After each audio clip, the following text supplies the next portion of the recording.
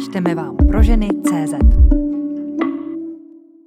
Velké brýle a nenapodobitelný styl. Módní ikona Iris Apfel zemřela ve věku 102 let. Článek napsali Maria Patrovská a Tereza Rybková. Obdivuhodná žena, podnikatelka, návrhářka, interiérová designérka, sběratelka a módní ikona nás opustila ve věku úctyhodných 102 let. Kdo byla vlastně Iris Apfel a jaký byl její vztah k životu a módě? S hlubokým smutkem dnes módní svět přijal zprávu, že ve věku 102 let odešla americká módní legenda Iris Apfel. Její důmyslnost v oblasti módy, dekorace interiérů a nekompromisní individualita ji učinili významnou osobností v oboru. A jak ironický byl osud, že se stala modelkou až v pozdních 97 letech. Její odvážný a extravagantní styl, známý světem především díky výrazným, nenapodobitelným outfitům a ikonickým velkým kulatým brýlím, ji vynesl do středu pozornosti módního světa. Podle oficiálního profilu na Instagramu opustila Iris Apfel tento svět v pátek 1. března ve věku úctyhodných 102 let. Podle zpráv The New York Times zemřela ve svém domě na Floridě, kde strávila většinu života. Její odkaz v oblasti módy a kreativity bude věčný, ať už pro její vlastní tvorbu nebo inspiraci, kterou poskytla tisícům lidí po celém světě. Módu si můžete koupit, ale styl prostě musíte mít. Poznamenala Apfel, která zůstane v módním světě legendou i po svém odchodu. Módní ikona však zároveň říkala, že každá jsme jiná a každá můžeme být jedinečná. Iris nikoho neodsuzovala. Nikoho nesoudím. Vlastně si myslím, že je důležitější být šťastný, než mít styl. Kdo by to byl čekal? V mládí by ji asi nikdy ani nenapadlo, že se z ní jen několik let před oslavou svých narozenin stane módní modla.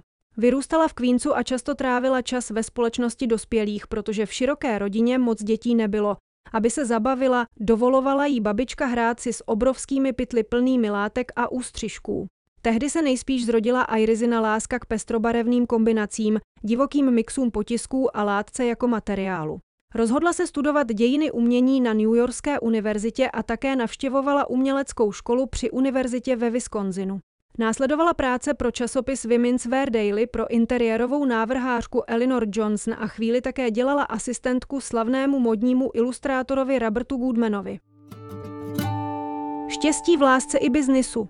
V roce 1948 si vzala svou životní lásku a nejlepšího přítele Karla Apfla a ve šťastném manželství s ním prožila neuvěřitelných 67 let.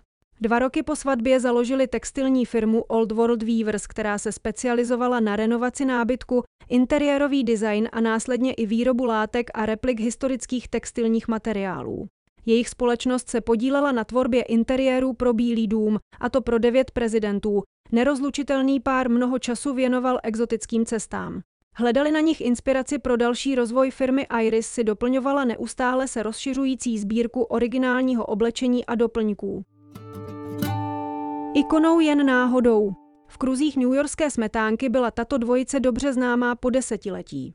Do povědomí široké veřejnosti se jméno Iris Apfel zapsalo až v roce 2005, kdy se Newyorské metropolitní muzeum umění rozhodlo uspořádat velikou výstavu jedinečné sbírky modelů a bižuterie, která postupně vznikala během celého Irisina života. Od té chvíle bylo o slávu postaráno a zájem o tuto dámu překonal všechna očekávání. Přišly rozhovory a editoriály pro nejslavnější módní magazíny světa, spolupráce a kampaň pro kosmetickou značku MAC, dokumentární film Iris v roce 2014. V březnu roku 2018 vyšla její kniha Iris Apfel, Accidental Icon, a dokonce je podle ní vyrobená panenka Barbie. Osobitost nade vše. Čím vlastně dokázala Iris Apfel vyvolat takový rozruch?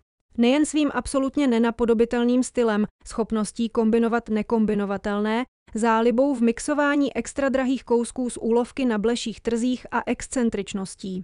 Jsou zatím i její legendární, obrovské dioptrické brýle, spousta náramků a prstenů na každé ruce, geniální hrátky s barvami a potisky a především kouzlo osobnosti, odlehčený přístup k životu a ochota jít do všeho, co jí osud zrovna nabídne.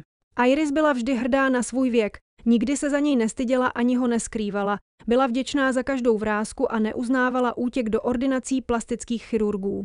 Věřila, že čas, který se podepsal na jejím obličeji, ji dělá tím, kým je dnes.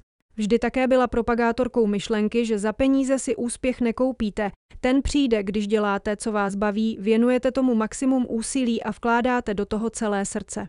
Bohatství není ani zárukou stylu či vkusu. Iris Apfel nás naučila, jak je důležité udělat dojem, nebát se vystoupit z davu a být jiná, zároveň to ale nepřehnat a nebýt za bláznivého podivína, nad kterým budou lidé jen nevěřícně kroutit hlavou.